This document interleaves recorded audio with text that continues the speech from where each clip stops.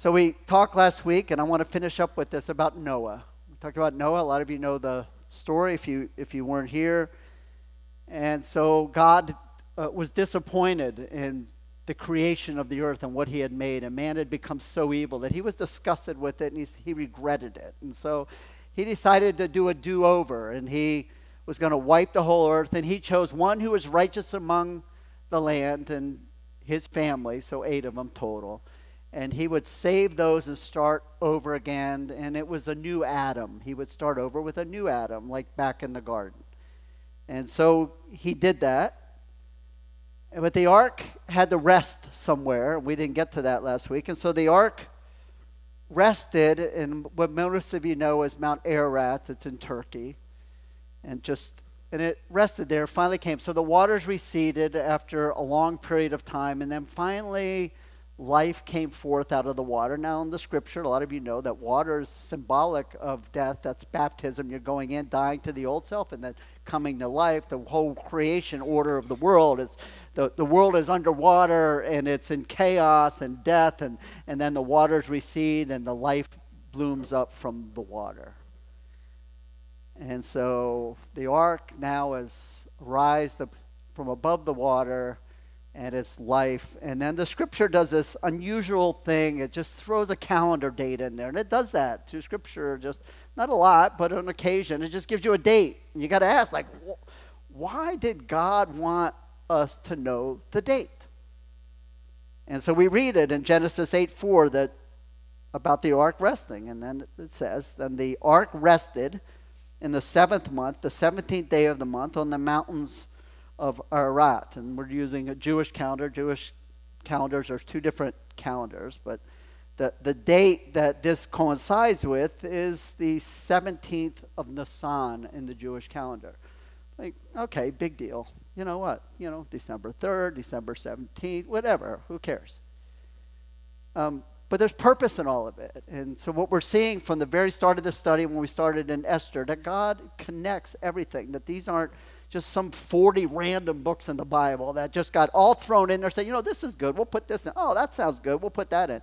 No, that there's a story from the very beginning. Just so we can connect a few of these, there's a Jewish holiday that God ordained called the Feast of First Fruits. It's always on the Sunday following Passover, which just so happens to be the 17th day of Nisan. It's the day of new life celebration, that life would come from the grounds.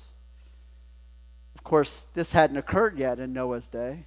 That festival wasn't celebrated.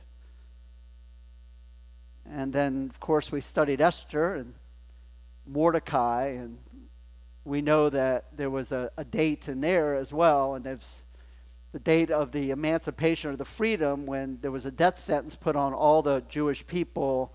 And then through a turn of the tables, instead of the Jewish people being executed, Haman was executed, and the decree went out that the Jews could be saved. It just so happened to be on the 17th day of Nisan.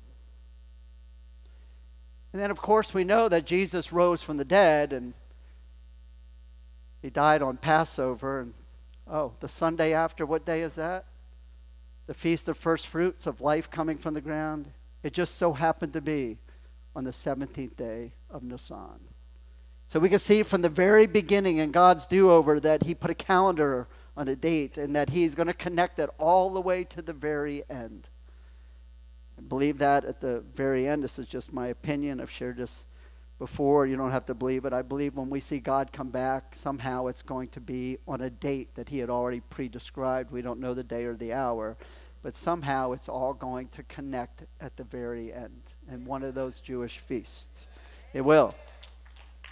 So we said that Noah was the new Adam. The old Adam failed, and the new Adam, Noah, he failed too, because there's never going to be a man that's going to get this right. All of this disappointment was the point to one who was never going to disappoint. Now remember that God had made a promise back in the garden that he said that one day there will be a seed, an offspring, a descendant that is going to come forth. And that descendant is going to crush that serpent, Satan, crush his head. He'll be bruised in the process, but it'll be for the deliverance of the people. And so that seed has to be protected. It's an offspring is going to come forth. And so remember, just going back last week, that Noah had 3 sons. All of you in here are a descendant of one of these 3 boys. All of you. You're a Shemite, you're a Hamite, or you're a Japhethite. You're one of those 3. You're Jewish. I can tell you now you're a Shemite or a Semite. And depending on where you live, you can know what tribe that you come from. And so the seed, God said, was going to come through the tribe of Shem, through a Semite. And like he did with Adam, God instructed Noah to go and be fruitful and multiply. It's the same story. Go and be fruitful and multiply in all the earth. Noah disappointed. Noah, his trade was that he liked to grow grapes and he made wine. Some of you will rejoice in that. Don't rejoice too much. Well, the Bible is very forthright and honest. It doesn't gloss over the facts. And so the fact is, he got hammered. He did. He got hammered. And I don't know what all happened in there. We only know, the Bible doesn't give us specifics. I don't think we want to know, and I'm glad it wasn't written down. But he ended up naked in his tent. And his younger boy, Ham, found him and I guess kind of ridiculed and laughed at him. I don't know what that shame was, but just like Adam, Noah ended up naked and ashamed. Another failure. And God cursed whatever offspring through Ham would come, and he put a curse on the people. And so the people, even though God did a do-over, they were still a disappointment, and they went along their own way, and they were evil. And God had said that I want to get a people of my own who will come out from these pagan people and be mine and be my representatives. And one of those will carry the seed or the offspring. But this group of people got together and they all spoke the same language, and they came and they wanted to make a name for themselves. And in order to make a name for themselves, you know what we should do? We should build a tower. Just like this great monstrosity. Everyone will know who we are. And we'll have it reach into the celestials. And they said that. You can see that in Babylonian writing talking about the tower. Referring to it, that it would reach up into the clouds and reach to the gods, small g. It would be a center of worship and a center of our pride. Oh, isn't this great what we have done? We can do anything as a people. We've made a name for ourselves. And God has a trouble with people making a name for themselves because the reality is, whether you like it or not, at the very end, he says, the only one that's going to make a name for himself is him. He's the only name, the name above all names. And when he comes, you will know that it's his name that matters, his authority, and everything that name represents. Well, the people are in direct conflict of God, and so God, as you know the story, and many people argue this and say it's allegorical, it's not true. He changed the languages and he scattered all the people. I believe that's literally exactly what happened.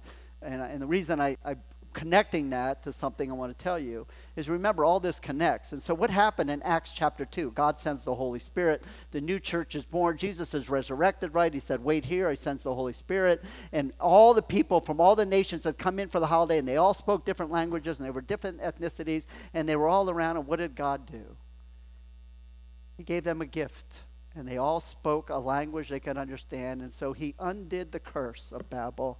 And in one moment, he created a nation where everybody would understand and speak the same language. It was a harbinger to what would take place one day when you and I are for eternity in heaven, where we will be one people under one God with one method of communication.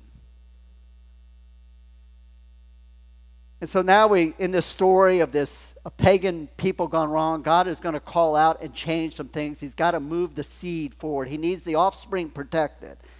And so a person you maybe heard of, and maybe not by this name, his name is Abram. Abram is in a pagan land, somewhere in the corner of Mesopotamia. It's a pagan land. They worship false gods, and they do horrible, despicable things. And in there is this man and his wife Sarai. His name, Abram, means exalted father. God doesn't change his name to Abraham just yet.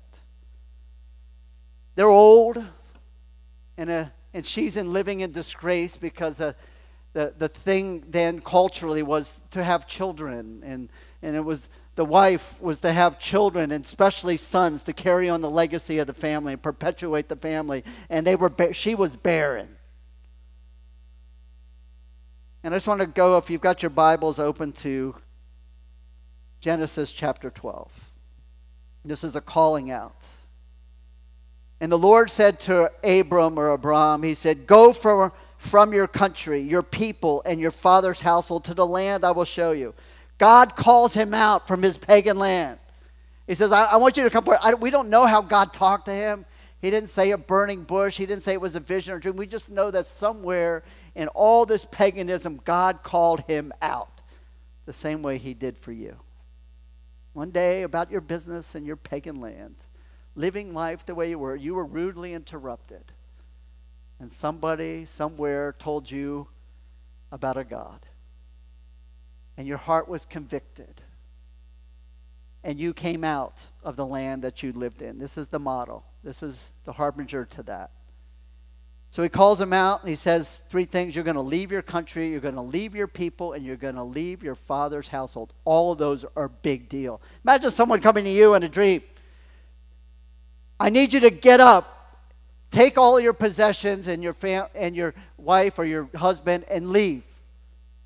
And you would say, well, okay. Yeah, I want to do that. Where are we going? Silence. So what? How am I going to get there? Like, do you have a ticket for me? Silence. Just said, no, come on out and go. No. Yeah, but I'm going to need a little bit of information because I'm a little uncomfortable at this moment. Isn't that where we would be, honestly? Yeah. He didn't give him a game plan, but God gave him a promise. He called him out and he gave him a promise. Now the question here is, will Abram believe the promise of God?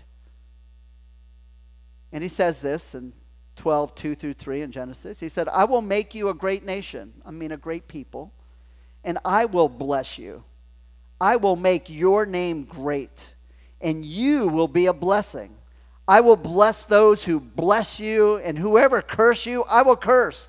And all the peoples on the earth will be blessed through you. Now, unspoken, there's a condition to the promise. What's the condition to the promise? Prior verse 1. You got to leave. You're not going to get the blessing if you don't leave.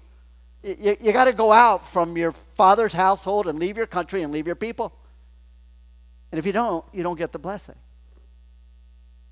That's a condition. So he's going to make him a great nation, give him a great name. He's going to enjoy the blessing of God. He said, whoever blesses you, in other words, Abram, whoever blesses you and your God that you follow, they bless me and I will bless them.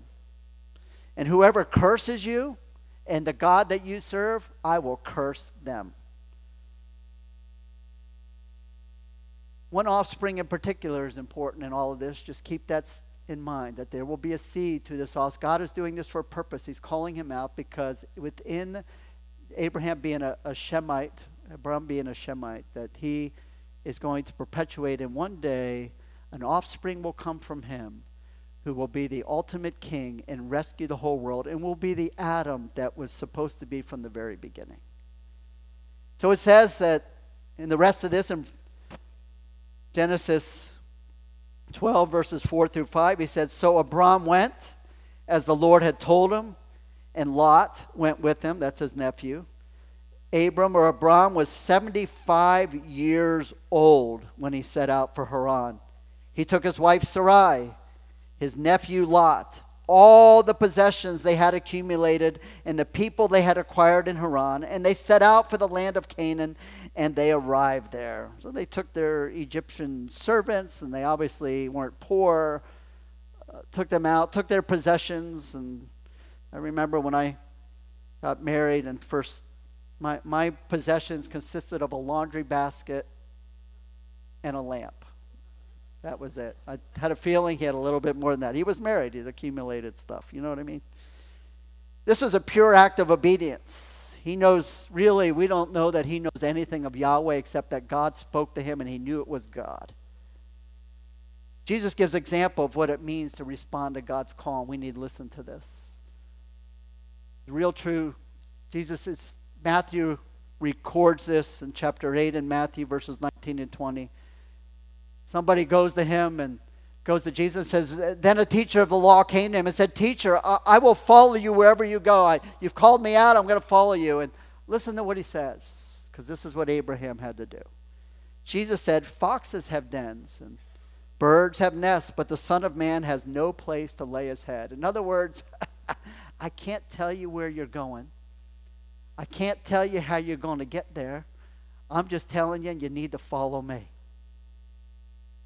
If you haven't left something behind, you truly haven't left. Whenever you leave and God calls you out, there's always something you're leaving behind. Just think about that for a moment in your life. God had called you out. If you haven't left anything behind, if something hasn't been left, you haven't left. Now, Abram wasn't perfect. God didn't pick him because he's perfect.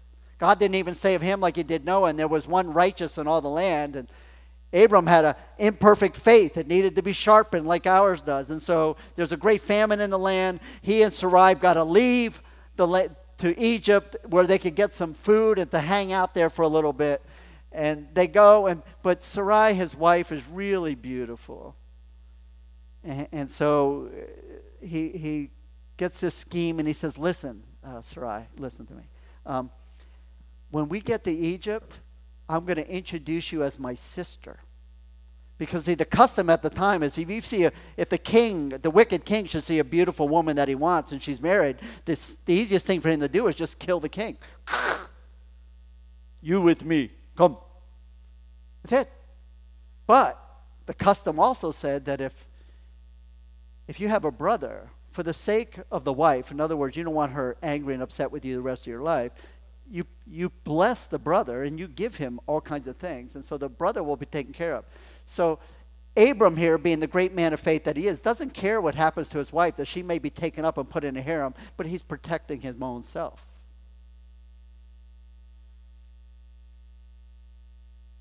Now, what happens? So they get to Egypt, and of course Pharaoh's men look at her and says, whoa, she is a looker. And just as Abram suspected, because he didn't have enough faith to tell the truth that God would protect, he went back on the blessing. He didn't think back on the blessing, that God had promised him something and that God wasn't capable of making that happen. So instead, he had to take matters in his own hands and he had to do a little lie, just a little bit, because she really was his half-sister. You know, it wasn't a total lie. You know what I mean? Just one of those like little gray area lies. But the real underneath that lie was a lack of faith and confidence in God. Well, Pharaoh takes for himself Sarai and puts her in his harem. And in exchange, of course, he blesses and protects Abram, who he thinks is the brother. But God has to do an intervention. Why is God doing an intervention? God has to come in and stop this thing before there's intimacy. And so what he does is God inflicts diseases on Pharaoh's household and Pharaoh. Terrible disease. So badly so that Pharaoh had no doubt in his mind who this was coming from. And that something was wrong. And he found out that Sarai was actually Abram's wife. God interceded because the seed of the woman in Genesis 3:15 was going to need protected, and she was the key to the seed, and we can't have anything to disrupt that. There is no way that he would permit that to stop. I'll tell you, when God wants something, there's nothing you're going to do to stop it. Nothing in this world, no power in this world that is stronger and greater than what God can do. He will have his way in the end. That lets me sleep a lot of nights. When I'm worried about all the chaos in the world and darkness comes in like a flood, I can sit there and look and say, God, you will always have the last word. And if we know the word, we know what the last word is. I want you to observe here. So Pharaoh, it says in verse 20, then Pharaoh gave orders about Abram to his men, and they sent him on his way with his wife and everything he had. In other words, we know it. What have you done to me? And he gave him all the stuff. This is just a harbinger, a picture of what's ahead in Exodus when Moses comes some weeks ahead here for us.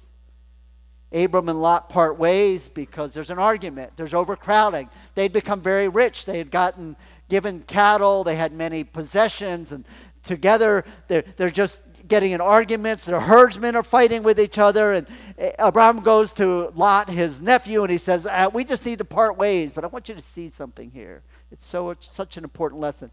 Because Abraham, even though he's showing that he's weak in faith, is getting stronger. He looked at, I want you to listen to this in Genesis 13:9. He said, is not the whole land before you, Lot? Let's part company. If you go to the left, I'll go to the right. If you go to the right, I'll go to the left. What's he saying? He said, listen, I don't care what you pick. It doesn't matter. Because God has given me a promise. So you choose wherever you want. Now, he's the younger nephew. By patriarchy standards, Abram has full authority and can choose whatever land he wants. They're all looking at all the land and seeing what's prime property. So it's an important step of faith that he takes here. And I'll tell you that's an important step of faith for us. Sometimes in making choices, you don't make choices just for yourself. That you've got to ask the question, what does God want me to do? We need to believe his promise that we've got a future hope and a present help. I know a guy who in his workplace, he made a commitment before the Lord. And he said, this is my resolve. He believed that God had clearly told him that he would provide for all of his needs. And so he wanted a demonstration of faith to prove that out. And so he made a covenant with God that he would never ask for a raise. Never a promotion, never a raise. He made that. I'm not saying you need to do that. I'm just saying this is what this guy did.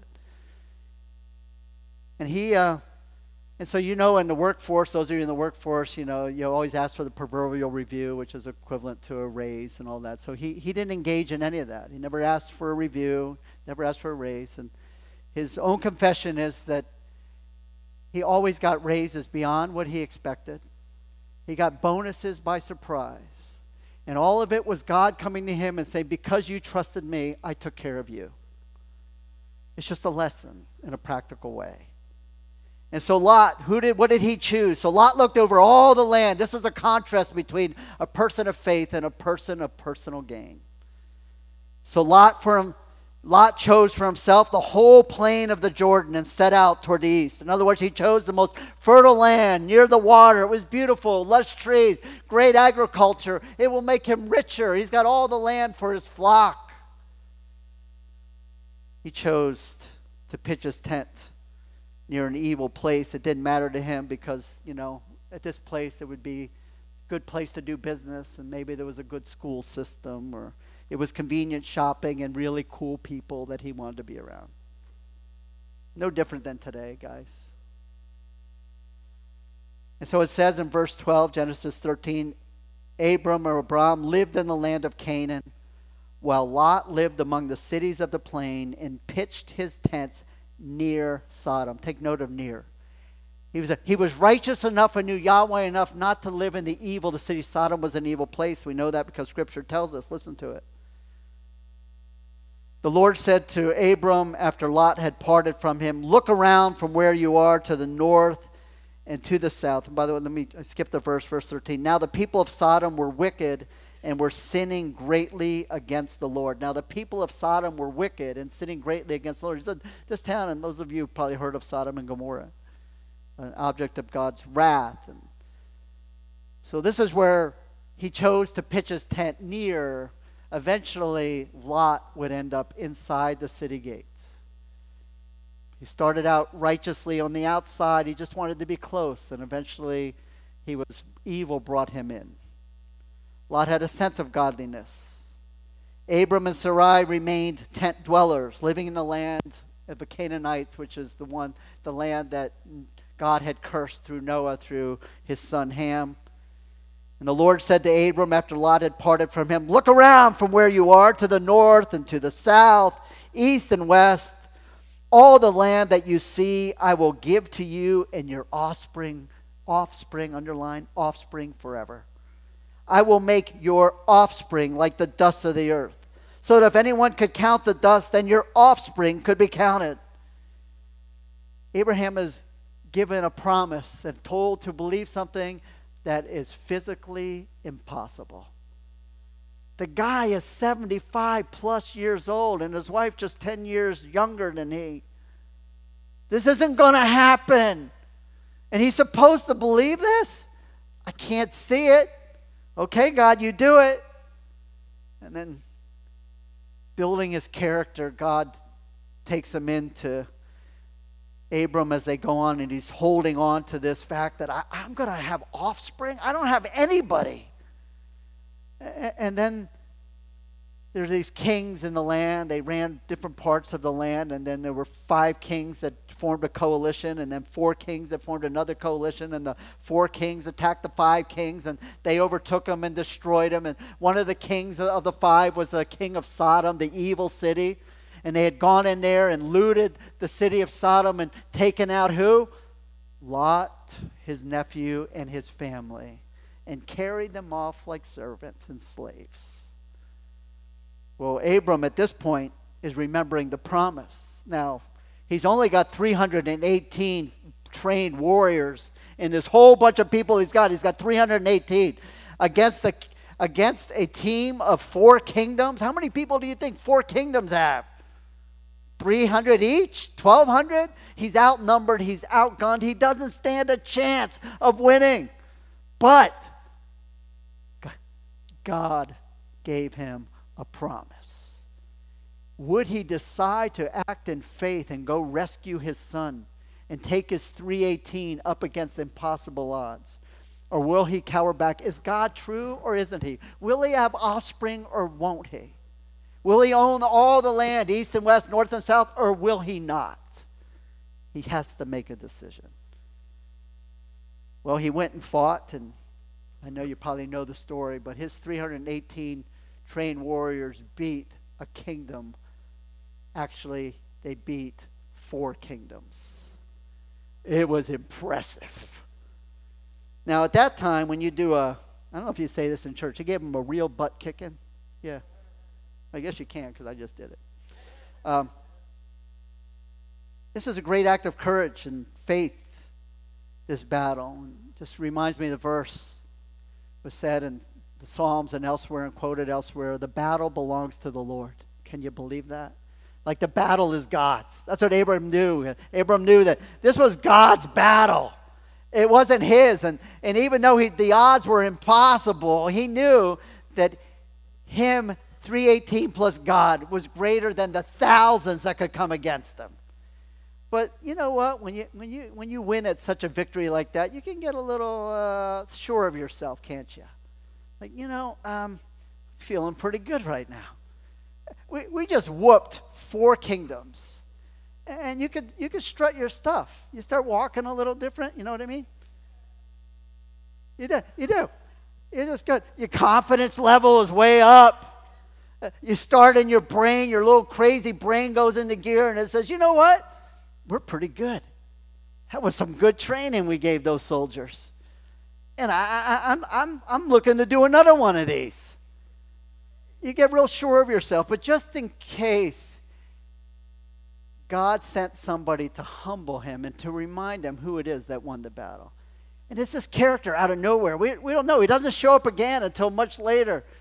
Through David, he's just out of nowhere, some priest that God had ordained in a day when there really weren't any priests, some king from this place called Salem or Salem meaning peace, which we found a shortened word for Jerusalem, that this king who wasn't appointed a priest except by God comes to him out of nowhere. And he greets him, and he gives him a blessing, and he gives him a reminder. In Genesis 14, 19 and 20, he says this. He said, "And he blessed Abram, saying, Blessed be Abram, by the God Most High, creator of heaven and earth, and praise be to God Most High, who delivered your enemies into your hands. Who delivered the enemy? That's what he said. Like, hey, just in case you got a little swagger going on, I just want you to know, don't be doing a dance in the end zone. Don't be dancing in the end zone. Because God did this. And then Abram gave him a tenth of everything. This is before tithing was officially instituted into the law. He just said, oh, I know who you are. I'm giving it to you. And this Melchizedek is pronounced in Hebrew, Melchizedek. He came to him and he brought bread in generosity, and he brought wine and in a generous appeal. And what is that a picture of for the future? This priest says, Abram, God has given you new life. He has given you life, and he's given you all the land and all the possessions, and you have conquered your enemy because of God. And he brings the cup, and he brings the bread. And then later on, we see that the fulfillment of that, the true king and the true high priest comes one day bringing bread and bringing wine.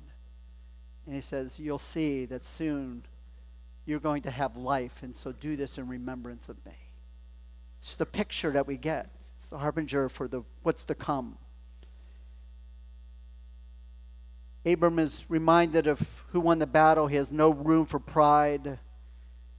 Brethren, we need to do battle ourselves against those strongholds we sang about, and our places where we need to do battle internally, spiritually. You know where they're at. You know where your battle is. Most of you do. And we do battle because the only way for God to win a battle is for you to do something by faith. That means you're walking away from something, you're giving up something, you're doing something. There's the blessing comes by an action that is faith, not works. You're not earning his favor. You're doing something so he can pour a blessing on you. It's a principle. By the way, this king's name, Melchizedek, his name is translated King of Righteousness. And his name is intentional because one day there would be a king who would be the only one perfectly ever righteous on the land. And he would come one day and said, I am the bread of life. This is the blood of the new covenant. Well, the visit from the King of Righteousness is followed by another king, and this is not coincidental in chronology. So he gets a visit from this kingly priest, whoever he is. It could have been God himself. He gets a visit, and guess what happens next? He gets another visit from another king, because right now, guess what all the kingdoms are saying? Because he did such a whooping. This Abram guy, we got to take him seriously. Look at him. He's one of us. He's a king. They recognized him, and all of a sudden he got a great name, just as God promised. He got a fulfillment right there. His name was great because he had whooped them. And so the king of Sodom, who is the king of evil, his name means evil, Belial. He comes to him and he says, hey, Abram, listen, thank you. Thank you so much for what you did in rescuing my people and me from these guys. I want you to give me back my people, but take all the spoils. Take everything is yours. It's all yours. All this stuff, you can have it. We're going to make you richer. Like any normal guy is going like, we earned it. You know, I'll give my guys, I'll take 50% for myself, and I'll split the other 50% among the 318 guys. A true employee profit share. Right? What's he going to do? He doesn't say that. Not at all. This is the part of faith coming into action. Imagine the temptation. Gold and silver. Coins given to you. Things of such great value. And you say this like Abram did. Abram said, keep the goods for yourself. He said this, but Abram said to the king of Sodom, with raised hand I have sworn an oath to the Lord, God Most High, creator of heaven and earth, that I will accept nothing belonging to you, not even a thread or the strap of a sandal, so that you will never be able to say, I made Abram rich. In other words, Abram protected God's glory at all costs. Brethren, this is a message for you and me. We are to protect God's glory at all costs. That's acts of faith, things that we leave, things that we invest in that are motivated by a heart for him, that we protect his glory. Abram asked God, and after time is ticking and his wife's time clock is way past due, and saying, what am I going to do about an offspring? Where's the offspring you promised me? Is it Eleazar, my servant? It must be him. He's my trusted servant. That was common custom at the time, by the way. Just take your servant, and then you'll make him an heir to the kingdom. That's the next best thing. Adopt him. And God took Abram aside in the dark of night. Took him outside. Abram, he said, look up at the sky and count the stars. If indeed you can count them. Then he said to him, so shall your offspring be. God still doesn't answer the other question, does he? How are you going to do it? When is this going to happen? He doesn't answer the question. He just says, this is what's going to happen. Will you trust me or not? Believe God. I hear him saying similar to me. Times I hear him, Greg, just come with me and look up at the sky. And up there beyond the stars in the magnificence of the solar system are billions of other solar systems. And beyond that, I live. And one day, look up there, you will have a home in your celestial home one day. And I have to believe that because I've never seen it. Will I have my confidence in that hope? Will you have your confidence in a hope like that? It seems crazy, but it's not. It's real. He's real. The promise is real. The hope is real. He takes you out. He says, look up there. Beyond that is a third heaven. And it will be home for you forever. And this is only a short little journey down on this earth. Well, like us, Abram had a response. We're going to have to make a response. This is what's his response in Genesis 15:6. This is an amazing response to what God did to him in looking at all this. Abram believed the Lord, and God credited it to him as righteousness. Abram believed God. Yeah, I believe it. You didn't tell me how to do it, but I believe you. Kind of. See, God didn't give him the method, so you know what? Sarai is being probably at the village. She's ashamed. She hasn't had any children. Probably the other village girls are looking at her and go, she doesn't have any kids. She's such a disappointment to her husband.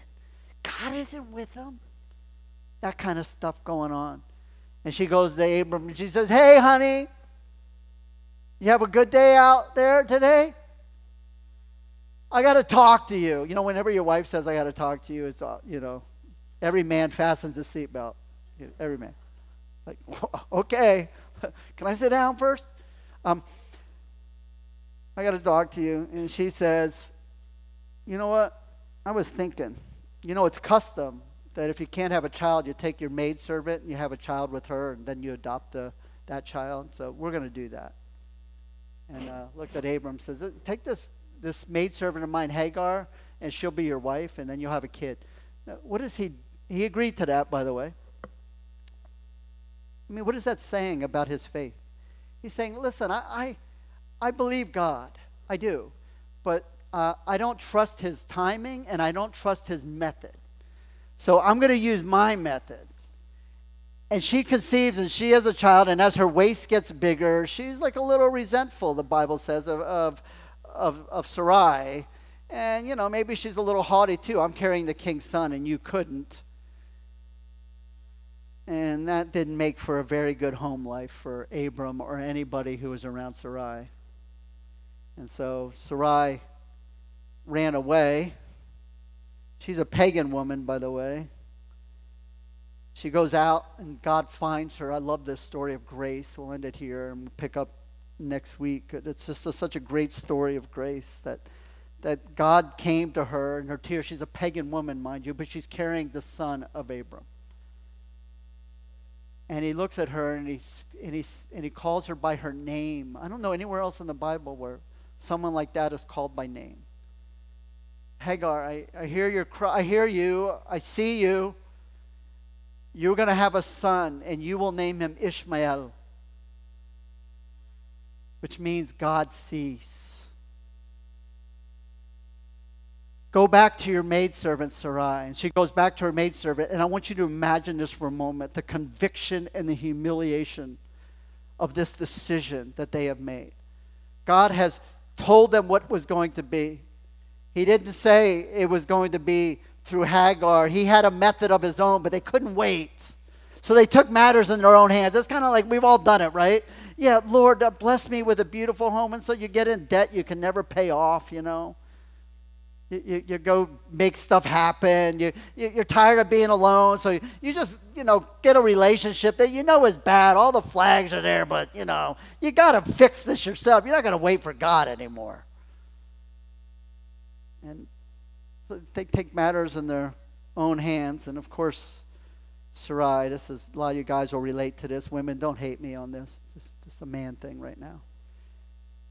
So it was Sarai that went and said, take this maidservant over here and have the baby. And so Sarai turned to her husband and said, why did you do this? Blame the man every time. Guys, ultimately, this is your responsibility. She was right.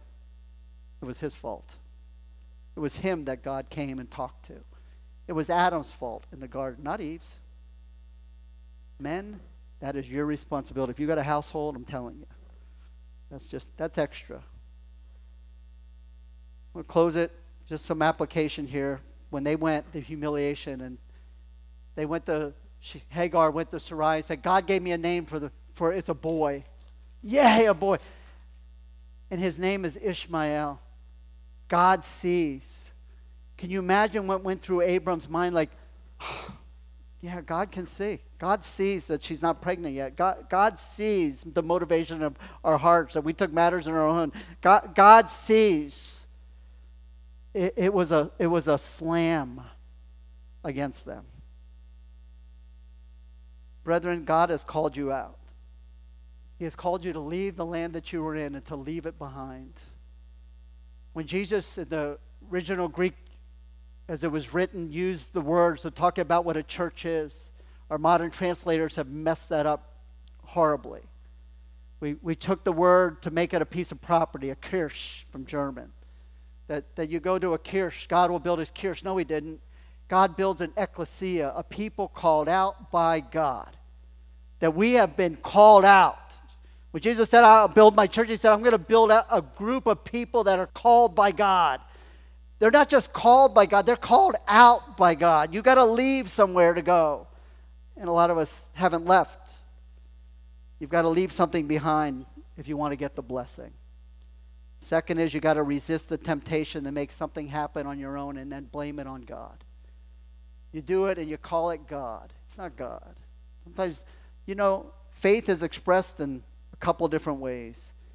You don't go out and take matters in your own hand and go get an unequally yoked partner or a debt on something that God hasn't provided for, or build somehow your own heaven on earth because you can't wait for his heaven. You got to have it now. So most of us have that heart. But faith is expressed in two ways: acts of obedience and waiting. Faith is expressed in two ways: acts of obedience, doing something. Faith without works is dead, James writes. You have to do something to prove out your faith. There's an obedience to it, and then most of faith is in waiting on God to do. That he will do it. I'll do my part, he does his part, waiting on him to do.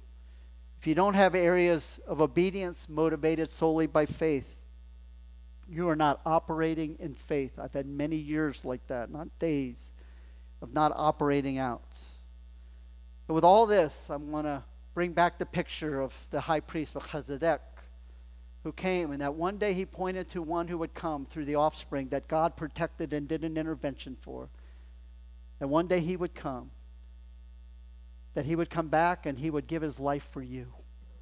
That he so loved you and so wanted a single nation that in a celestial home, it says in Hebrews that Abraham's faith was built on the fact that he was going to have a home one day, a celestial one, not one on earth. He always lived in tents. He didn't have a permanent house because it was never about this earth. His hope was to come. He looked beyond the stars and the solar system and believed that there was more later. And so that is the truth for us, that there is more later. And Jesus made that very clear when he, the final king and the great high priest of all, would come, and he would bring the bread and he would bring the wine. And he would say, I want you to do something. Would you all get your communion elements ready, please?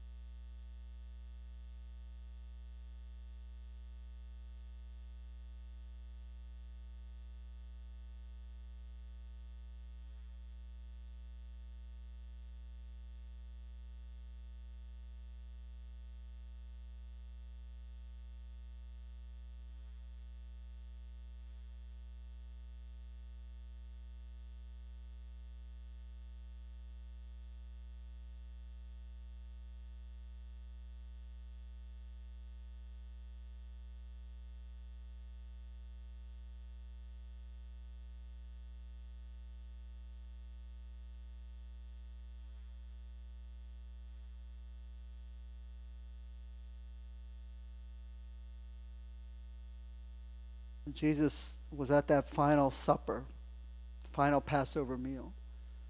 Like the only thing he had on his mind was the joy set before him. You're the joy. That one day he would have a nation of called out people all to himself. And that the ultimate price he would pay was that he would take the wrath of God for you. Like he would take God's wrath for us, for me. And that he would be our substitute. He would stand in for us in the electric chair. He would take the shock. He would endure the pain and the agony of being separated from his Father. So ultimately, he said, I want a family and I want a nation of my own, one single nation. He's going to fulfill the promise that God gave to Abraham. Through Abraham, he said, I will give you many nations and bless them through you. And so you are the fulfillment of the prophecy of God to Abraham, to Abraham. And so Jesus took the bread and he said, this is my body. It's broken for you. Take this and eat this in remembrance of me.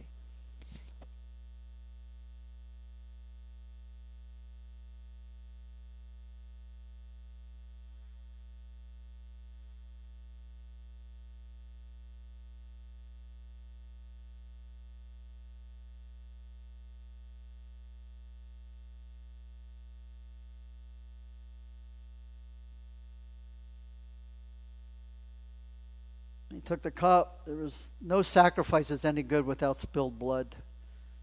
For years, it was just represented by animal sacrificial system. Those are just representations, emblematic of what would come. Finally, the perfect lamb would come. John looked at Jesus and said, behold, the Lamb of God who takes away the sins of the world. And so the lamb would give up his own, and before that, he was just letting them know, this is a new covenant. Gave one to Abraham. I would bless through all nations, and now I'm giving you a new covenant. I will bless you by grace through faith alone. That you can't earn this. You're unearned. Your relationship with God is unearned. He called you out, just like he did Abram from a pagan nation. He has called you out, and he's asked you to leave it.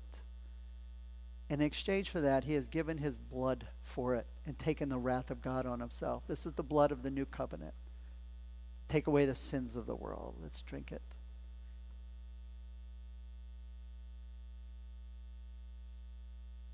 Dear God, we confess that you are amazing. And Lord, we ask, as you've given us these historical accounts of your character, that Lord, that we would be a faithful people. Would you help us to be people that lived ecclesia, called out people that would leave behind and go into a new land without needing all the answers, without needing to know exactly the what, if, and how. Lord, we're grateful to you for what you've done, and we give you honor and all the glory. Amen.